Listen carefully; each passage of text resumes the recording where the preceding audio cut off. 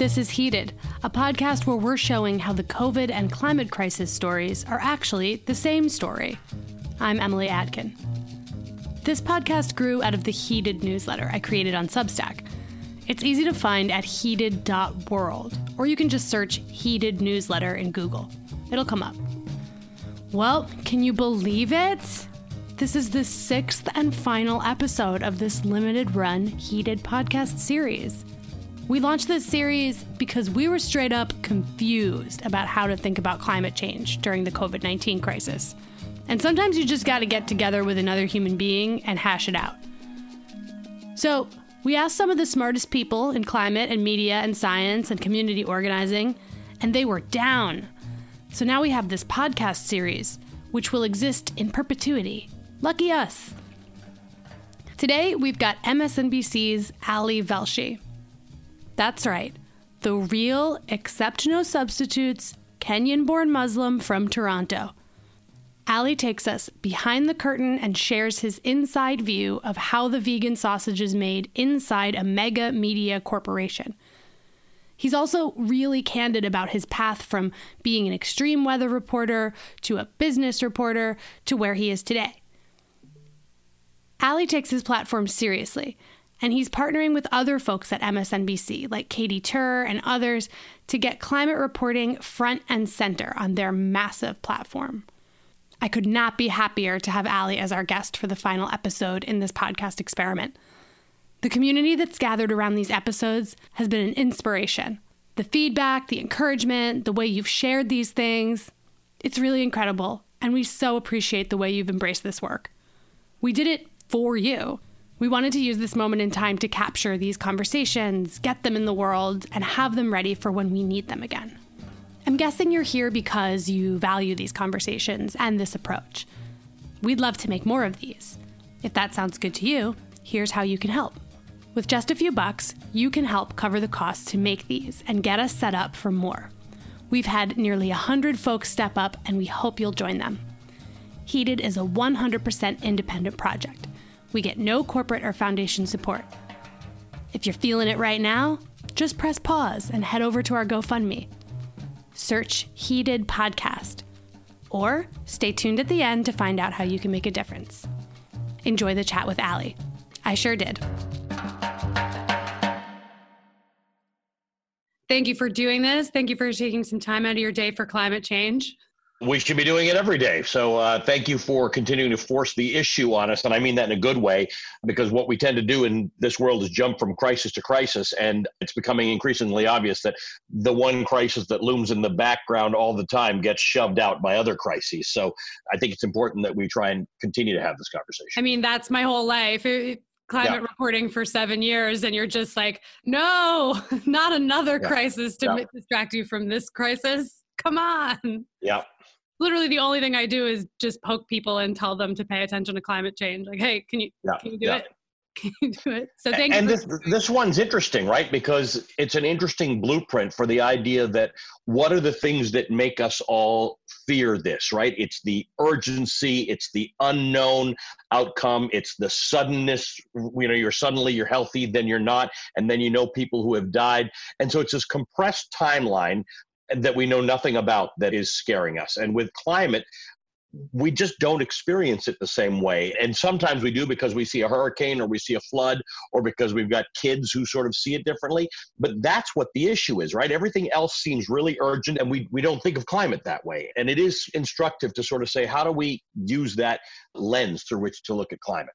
Yeah, and I also like to say a lot that there's plausible deniability with climate change, whereas you can have a loved one or a relative die from the effects of climate change and still be able to convince yourself that it wasn't that. Whereas with coronavirus, it's like there's no denying that that's what it is. But I definitely want to start by having you tell listeners a little bit about just sort of your personal journey into climate reporting. We aren't seeing a lot of broadcast reporter interest in climate change just as a subject. And I see it happening with you. I see your interest growing. So can you just tell us a little bit about your journey to becoming someone who's interested in climate change, specifically with reporting?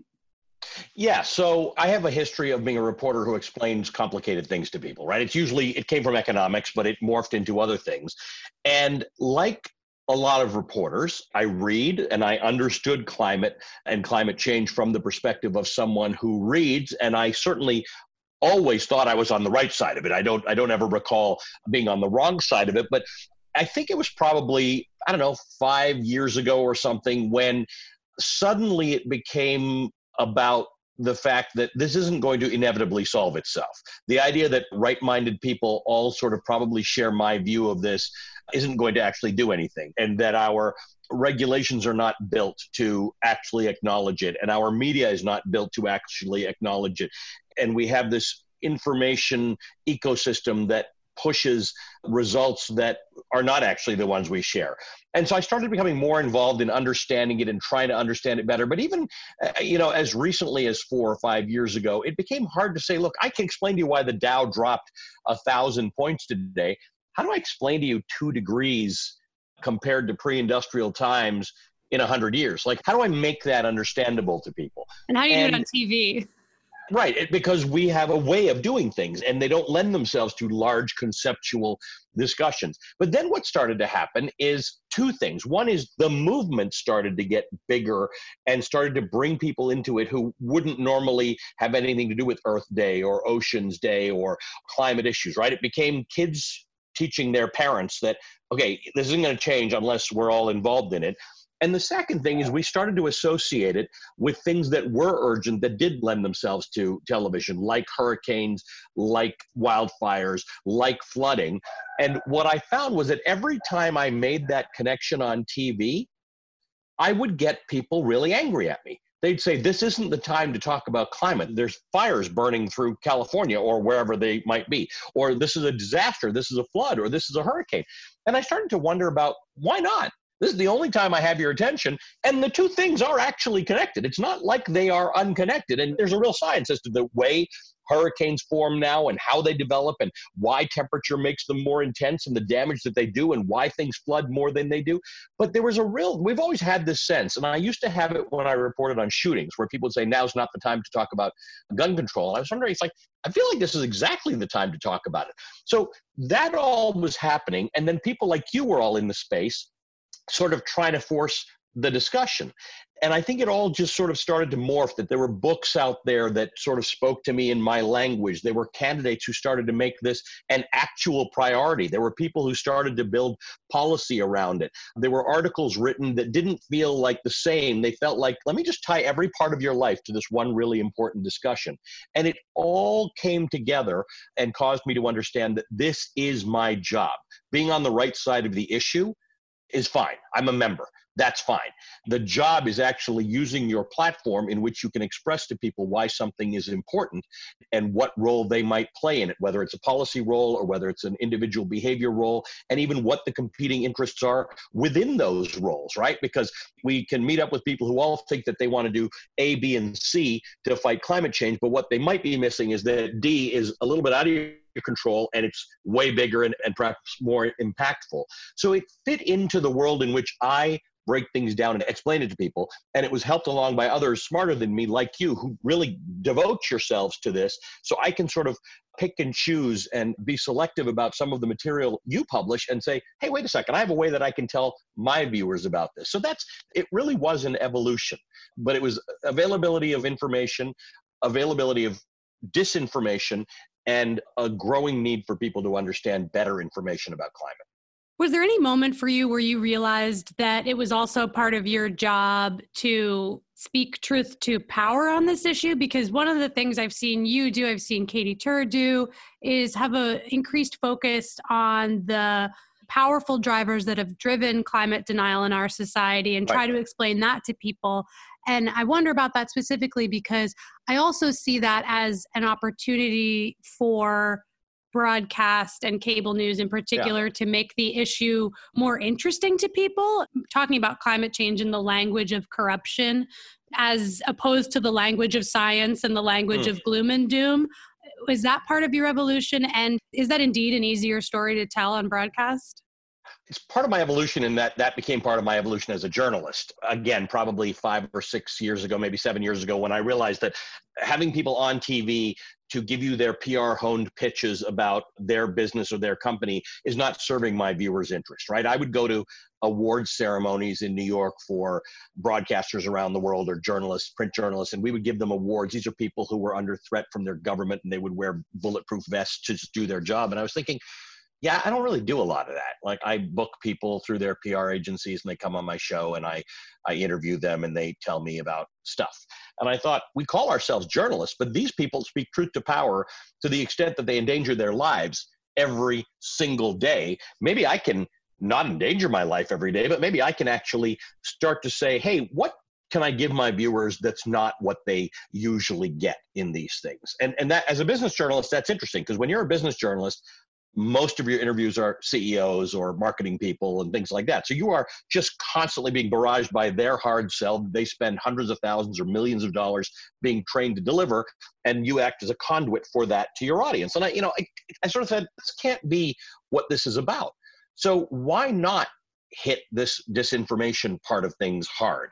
And by the way, this was at the same time that the concept of fake news and lying on the internet was becoming very big.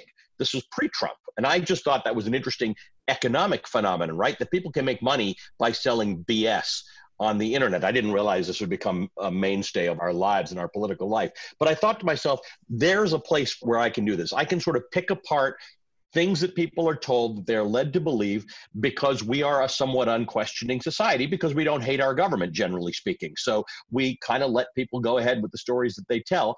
And particularly in business journalism and economic journalism, in which a lot of this climate denial is rooted, we don't do enough of a job of telling people whom we interview, holding them to the fire, because we want them to come back and interview with us again. So what you trade off, and maybe it's my age and how long I've been in this, is I've decided I don't need the access anymore. I don't need you to give me your interview anymore. I'm a journalist. I've actually got resources. I've got ways in which to get to the bottom of the story. And that's how I'll do it. And if I never get a fancy interview again, or another CEO or the CEO of an oil company or a politician who wants to talk about this, that's fine, because they've got lots of airtime. You can always hear from them. There is no time that you won't hear from the message that a coal company or an oil company or a CEO or a politician who is involved with those industries, there's no time you won't get that message. You just don't know that you're getting it all the time, but you're getting it. But we have to work hard to bring the other message into mainstream media. Now, here's the thing, and I want to be really fair about this to people like you. The message exists. Katy Tur and I have not discovered it. Others did the hard work and are doing it there. All we're trying to say is that we've got a built-in audience. How do we introduce this other method of reporting, this other method of accountability, this other method of bearing witness to an audience that already exists that might be a little bit complacent about it? And so that's what I'm trying to do. I'm trying to marry the two. I've told you this before. If I spent my life doing it, I wouldn't be a better climate journalist than others who are out there. But boy, can I take their work and amplify it. If I can do that, then that's success.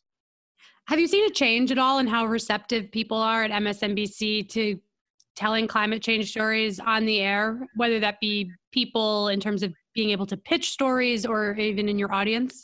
Yes. So we have a climate unit now, which we never had before. When did that happen? It probably corresponded with around the time that we did that presidential forum that you were at in Washington and Georgetown. So it was in the fall. And we sort of decided that we would have a climate unit, and it would bring together the disparate parts of the business that deal with it, right? So that's the business and technology side, the climate and weather side. I mean, that's not a part of the story. We spend a lot of time explaining to people climate is not weather, but actually our climate and weather people do know a lot about this stuff. Our medical unit. And we meet once a week and we bandy around stories and we sort of try and determine, okay, this is a great story for NBC.com. This is a great story for NBC News Now, which is our streaming service. This one would be great for MSNBC. This one would be great for NBC Network. This is one that the reporter can work on and distribute across platforms. And we share articles with each other and we share discoveries. And what ends up happening is, A, there are a bunch of people in the organization who are just now more current and smarter about the topics. B, we know who the guests are, whom we can book. C, we know where to look for this information. And D, it starts to make its way into things where maybe nothing else will happen except we'll tell you that a really important report came out and I will break it down for you on screen and so you can hear it. So next week when you hear that another report came out, you'll have some institutional memory. So now it becomes part of our DNA and it becomes part of what our viewer is used to hearing. So climate now doesn't seem like some weird left turn to a different discussion. So we now have it as part of mainstream discussions. We now have it as part of all policy discussions that we have, or at least most. And that helps a great deal. So you've seen in the last couple of weeks in mainstream media, pictures of smog that aren't there in places. Now, I don't think most people think, wow, coronavirus is the solution to climate change. But boy, that's pretty good TV. It says to you, we can solve these problems. So maybe how do we solve this without it being a shutdown, without it being about coronavirus? Yeah. That does mean, that is proof, right? That if you stop running your engines as much and you stop burning fossil fuels as much, some good may come of it. So let that be instructive to us. It's true, but I also see some of these stories about how the coronavirus pandemic is cleaning our air as almost like a smoke screen, not to put it so literally, but as a smoke screen to what is actually happening during the pandemic, yes. which is that we're seeing all these regulatory rollbacks, yes. climate regulatory right. rollbacks, state, local, and federal, and we're not actually seeing that much coverage on it from broadcast news. There are lots of Americans, including a lot of older Americans, who do consume their news through network news. And for a lot of reasons, most of which are about the fact that network news has a smaller footprint. Far more viewers, but far less time to cover stories. These things are definitely harder to get on network news. So I think that criticism is A, valid, and B, it's probably valid regardless, because that's how these things slip through, right? That's what happens. When we're all busy watching something else, someone else says, oh, it's a hard time for business, so let's make it easier for everybody to make money. And there are a lot of fronts on which that makes sense. And that can become a slippery slope.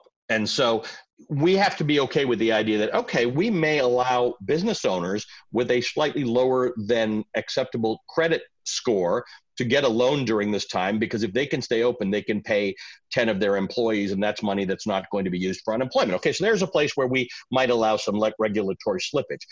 We have to sort of come to terms with the fact that from a climate perspective, we've had decades of regulatory slippage, right? It always just slips. And so we can't do that, because the regulatory stuff when it comes to climate change is the absolute lowest hanging fruit, right? That's the easiest stuff that we can do to get better. Even if we do all the right regulatory stuff, we still may not get to where we need to get. So we need behavioral change. We need scientific development. We need media change. So the regulatory stuff's easy. So my attitude is, let's not break that. EPA regulations are about the easiest thing in the world, right? The auto companies completely subscribe to them.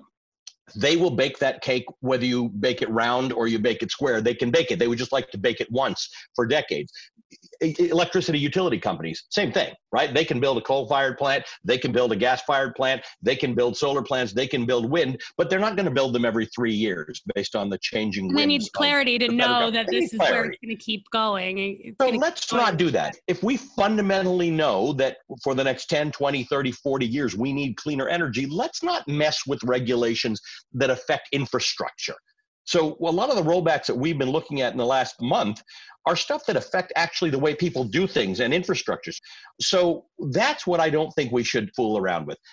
Fool around with other things around the edges that are not going to actually cause damage to the climate in the long term. We have this one crisis ongoing that's threatening to kill millions of people. And while we're doing that, we're worsening another crisis that threatens to kill more people. So in my mind as a journalist, climate change becomes more newsworthy right now than less newsworthy, because it's worsening. Because before it was super newsworthy, it threatened millions of people. Now it threatens even more people. So I'm wondering if you've been thinking about climate change in that respect at all. Do you consider it more newsworthy or less newsworthy right now? So I'm going to give you a very different answer to that. And that is because I'm an economic and financial journalist, right? And the one thing that I have been frustrated by for 25 years is that stupid Dow, right? Because the economy is such a complicated thing and it affects people in matters that are much more sophisticated than whether the Dow was up or down 500 points. But because we have a chart, because we have a board, a scoreboard basically. We talk about the Dow. And then you look at economic numbers, which come out all the time, and some are really important, but there's one that we report on all the time, and it's the unemployment number once a month. And I kind of feel like half the information is worse than no information, because people get very attached to this moving number and then they get obsessed with it. Now, the good and the bad about coronavirus is that there's always a chart. Now, if you look on TV, Johns Hopkins or others provide data, and you know how many people have it worldwide and how many people have died of it worldwide, how many people have it in the United States, how many people have died of it in the United States, and in a particular state, if I've got a governor on, we've got how many people had it in that place and how many people died of it. And unfortunately, it's the way we tell stories. And there's some real science to the idea that people gravitate toward colors and numbers before they gravitate toward words.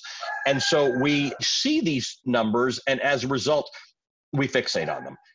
We can't, in fairness, do the same thing for climate, right? Because the things that will kill you from climate are making some other underlying conditions that you've got worse, sort of like coronavirus. But we don't have some scoreboard over a shorter period of time, which, again, cable news is all scoreboard over a short period of time, right? So one of the things I found most informative and helpful in climate is not just the great journalism and that in-depth work that goes on, but the interactive stuff that shows people what will happen if you do this, what will happen if you don't do this, what are the actual effects of this, what are the effects of that. And that's what we haven't been able to do clearly. In other words, is there a way I can have climate coverage that I can drop in no matter what else is going on in the world and make that connection? We've got to get more people thinking automatically about what's the climate piece of this story. If we had a climate scoreboard, are things better or worse as a result of something that's going on right now? And we don't think that way. It's not in our DNA enough in mainstream media to automatically say, what's the effect on this? In the same way that I can look at anything in economics, I can look at any event and say, this is going to be bad for this company or good for that company. I can't do that yet with climate. I mean, it's even hard for me at this point, though, because I felt like I was really confident about how to make most stories really easily into a climate change story. And now with coronavirus, it's easy to see the parallels, but you don't yet have widespread public acceptance that you should be talking about this. You have a large, well-coordinated from the start campaign to get people like me to stop talking about this actually directly from the president and from his talking heads, that if you talk about climate change right now, that you're being insensitive or you're using this moment. And it's really hard to counter that narrative if you're just like an independent newsletter writer. And also if you're sad, you know, like, I feel like everyone who cares about climate change has a level of empathy right now where they're all just very sad and not. So this is actually full circle to a question you asked a while ago. It may be easier to point out to people why certain politicians are taking a particular stance and what that might be driven by, because that might be the thing that triggers the outrage, right? The person who still can't figure out about anything in parts per million or degrees centigrade might be able to figure out, as you say, corruption or influence, and why someone would be telling you a false story, and the relationship, you know, anybody who lived through all those years where they told us smoking was okay, they will start to understand that this is just a machine, and that machine is designed to roll over people like Emily Atkin. I mean, that's what it's designed to do, right? It's mostly designed to run over people like you, and if it runs over me too in the process, that will be good. But if we can silence the voices that dig deep, then we win this battle. And that does resonate with my viewers. So where they may not understand the science or where they may not make all the connections, it definitely does resonate with them that someone is up to no good. And this administration has made it a little bit easier, right? Because it's so obvious and it's so out there and it's so in front, right? We've got an EPA. The EPA is an American institution that was bipartisan in its nature, that brought together people who were conservationists and outdoors people and environmentalists, and they don't necessarily share the same political interests, but they all decided that wrecking the world is bad. How did that become partisan? How did people who don't share the mission of the EPA end up at the head of the EPA? Not even don't share the mission, that'd be one thing, who are completely opposed to the mission of the EPA. So this government has laid bare the hypocrisy of the whole thing. And that does make it easier for us to point out from time to time. But again, it leads you to this whole problem where you probably thought people agreed with you or share your view on climate, and you probably thought smarter people than you are in charge of this, so they'll do the right thing. And now you are clear on the fact that that's just not true. They, whoever you think they are not going to fix this. And coronavirus has also told us they, whoever you think they are not going to fix this. So the takeaway for a human consumer of media today is no one will save you. There is no one coming to save you. This is work for adults. You actually have to figure out what the right things are. And the right things are a combination of doing the right things, whether it's coronavirus or climate or smoking, and voting for the right things, whether it's coronavirus or climate. And that is what this is about. We are in a world in which there's no time now for us to look for the leaders who are going to save us. The evidence is there. It's available. You can subscribe to your newsletter. There are lots of books you can read. You helped me when I was preparing for that presidential forum to say, who should I be talking to? What should I be reading? What should I know? What questions should I ask? That is the work of all of us now. Me as a journalist, but it's all of our work. I feel like one of the other really important things, and I've said this on this podcast before, is just recognizing the importance of people, journalists, and politicians who just have basic science literacy. Science isn't a subject that we all need to know about, but it is something that we need our leaders to have a certain respect for. Mm-hmm. I spoke with the director of Harvard's Sea Change Institute, and he was talking about how, he's a pediatrician too, and he was basically saying that, washing your hands, disinfecting things, that's good, and you should do that, but that's not going to prevent the next pandemic. What's going to prevent the next pandemic is addressing biodiversity loss and the causes of biodiversity loss, which is climate change. And, I'm being told this direct scientific connection to the question that we all want to know, which is how do we prevent this from happening again? And he's just saying climate change. And I'm saying, why don't I see that anywhere? Yeah, this is a weird situation in which the basic science about how this infection spreads, we don't have agreement on. Right. So you're now talking to somebody who's probably a PhD in this stuff, who really thinks that in a world in which being a science denier may cost you your life in the very immediate future. Right. If you look at the polling that has come out since coronavirus has been around, your belief in who you listen to and what you actually believe about this actually breaks down by political party, and it actually breaks down by what cable network you consume. We're having weird arguments that don't even settle the how not to spread coronavirus from one person to the next. We're having arguments about the cure being worse than the cause and opening up on a date certain, which was supposed to be Easter Sunday. Man, I'm on your side on this one, but you're asking a lot. You're asking for people who are not going to have fifth grade science conversations to be having PhD science conversations. I'm with you. As we're thinking about how we're going to vote, whether it's going to be mail-in voting and term limits and campaign spending, I wish there was some kind of a thing about scientific literacy that should play a role in our governance, or at least the running of our government agencies. But we are very, very, very far from that. And I never used to think that was a bad thing, because I used to think government by the people is about people making the right choices and finding the experts who can inform them on whatever topic they need to be informed on. What I didn't realize is what happens when you actually get ignorant, right? We talk about developing herd immunity to a disease. We're developing herd ignorance. It's spreading at such a rate, and all you have to do is go on Twitter and type in coronavirus, hoax, lie, whatever, and you will see the rate at which the media has bounced around on this thing and not told the right story. And unfortunately, too many of our people get their information from either cable news or social media. And there's so much garbage on there that until we start deciding that climate, among other things, is so important that that's not actually the place to get your news, that you have to do the hard work to understand a few things, I don't know where that's going to go. Are you telling us not to watch your platform? No, I wanted to watch my platform. I don't think you should only watch my platform, and I don't think anybody should take anything I say. I think if I say something interesting on the news and you think I'm telling you the truth and you think it's interesting, then you need to look that up, and you need to have sources that you would go to, because anybody who thinks I know what I'm talking about is misinformed.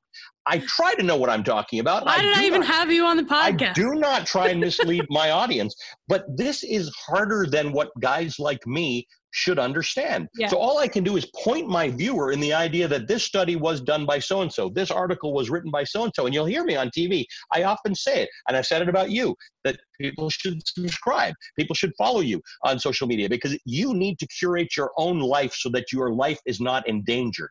And unfortunately, this explosion of social media in the last 10 years has created a world in which your life is actually endangered because you curated wrong.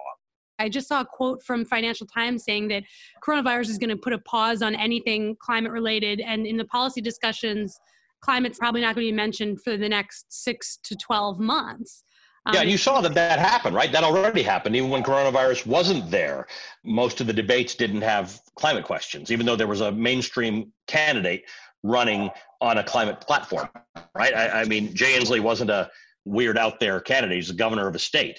So that was a real problem before this, and it will continue to be. And so people ask me, what do you most worry about when it comes to politics, irrespective of coronavirus? And I said the two things that we can't fix if we don't fix now are if we get into a war or if we don't fix climate. Pretty much everything else we can change the laws around, we can fix. You can increase wages to make up for wages that we didn't increase. We can fix healthcare. But this one's on a clock, right? A war, once people start dying in a war, there's nothing you can do about it. And climate is on a clock.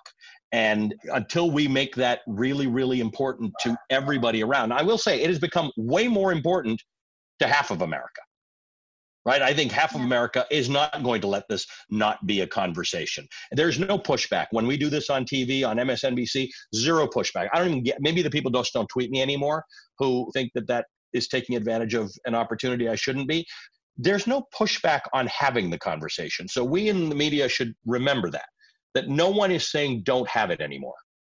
Has there been any story that you've done semi-climate related during the coronavirus crisis that you found has particularly resonated with your audience members? It's analogies rather than stories, right? It's how people tell the story. So Jake Ward, who is our tech reporter, is really great. I've worked with him for a couple of networks now, and he sort of explains the way in which an inch of water can sink a battleship.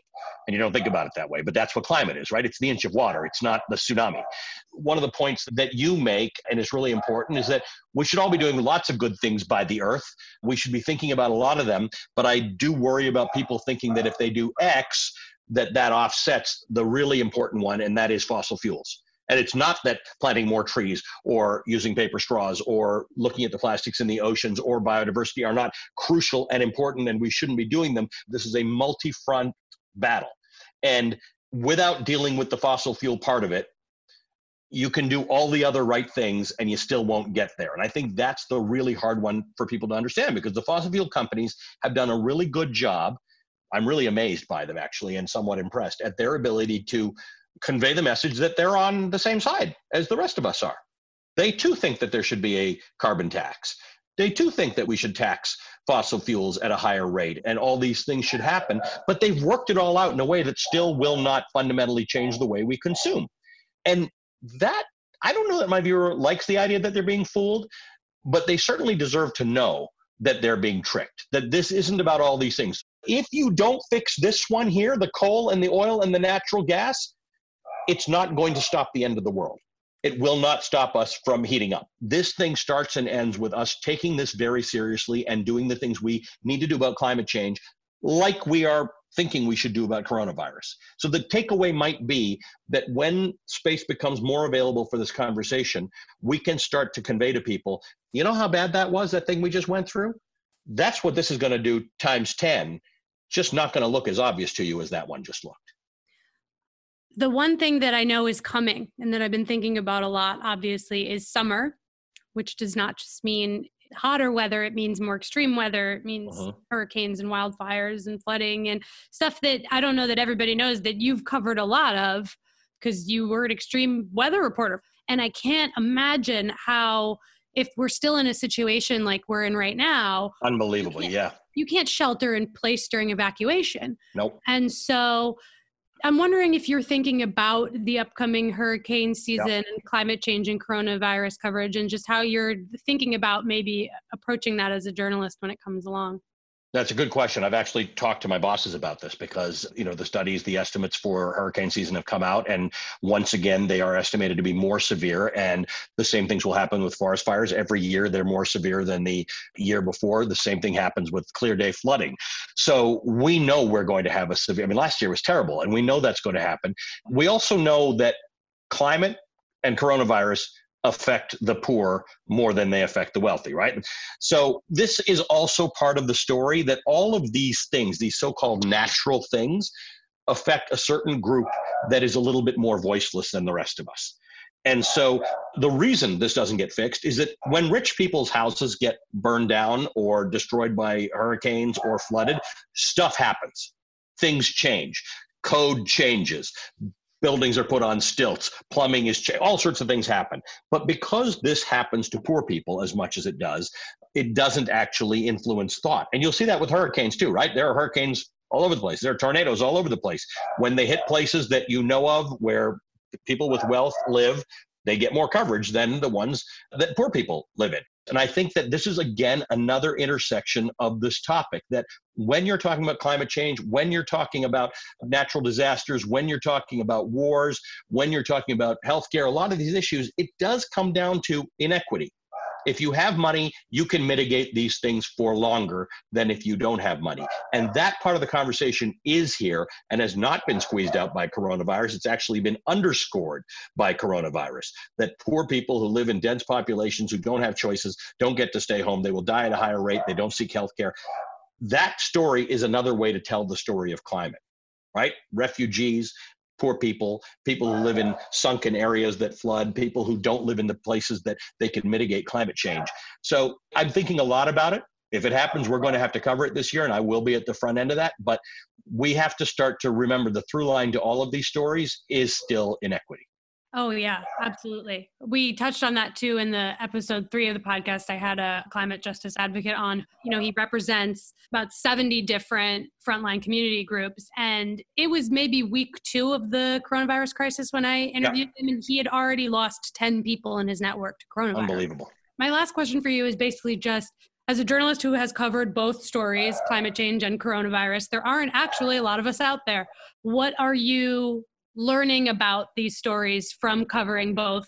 Has coronavirus influenced how you think about climate change at all, or has climate change influenced how you think about coronavirus at all as a story?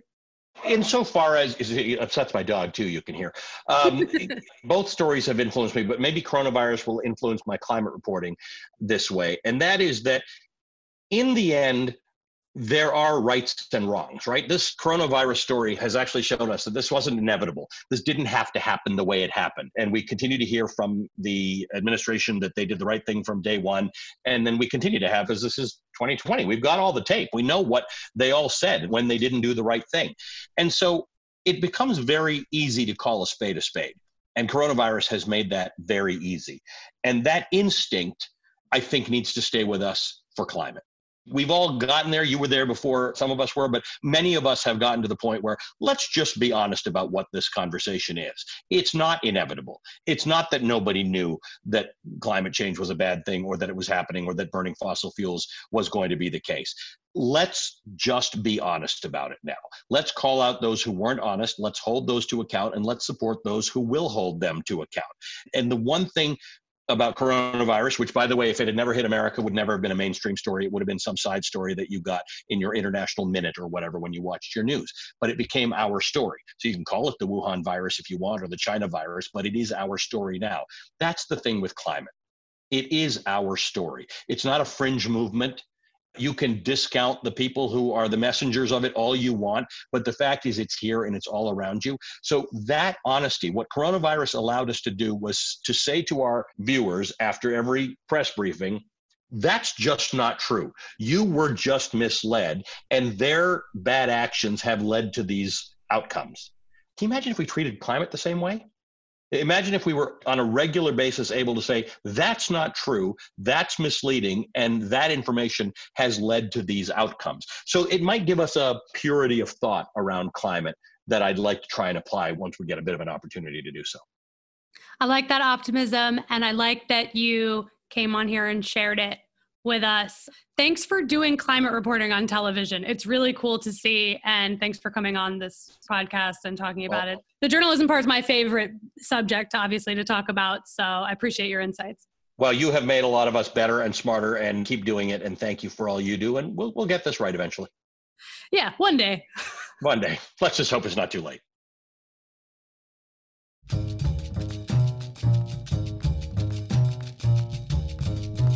Thanks for checking out the Heated podcast. We're producing this in collaboration with Drilled, and thank you to Amy Westervelt for her partnership. We would not have been able to go from idea to shows on your phone in a couple weeks without her support. So thank you, Amy. Amy is dope. Amy is my spirit journalist.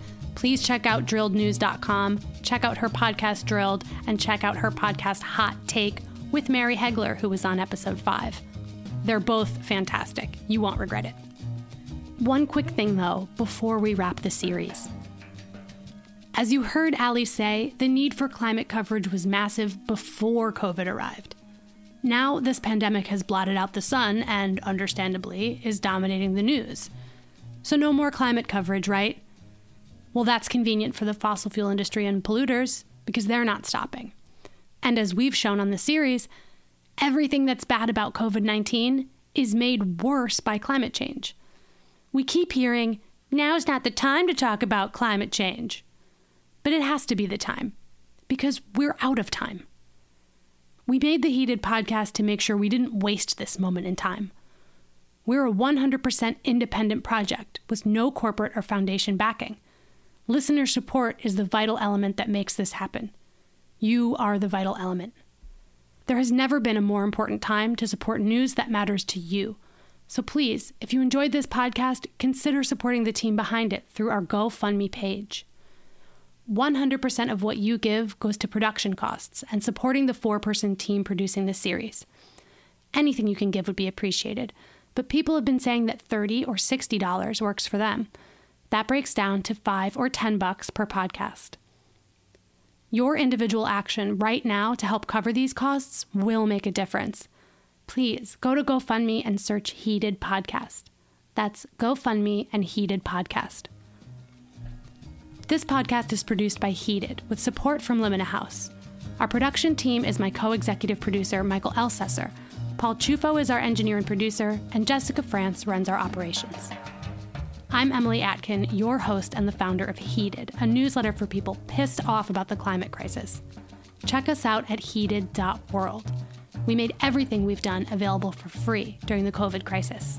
Thanks for being here.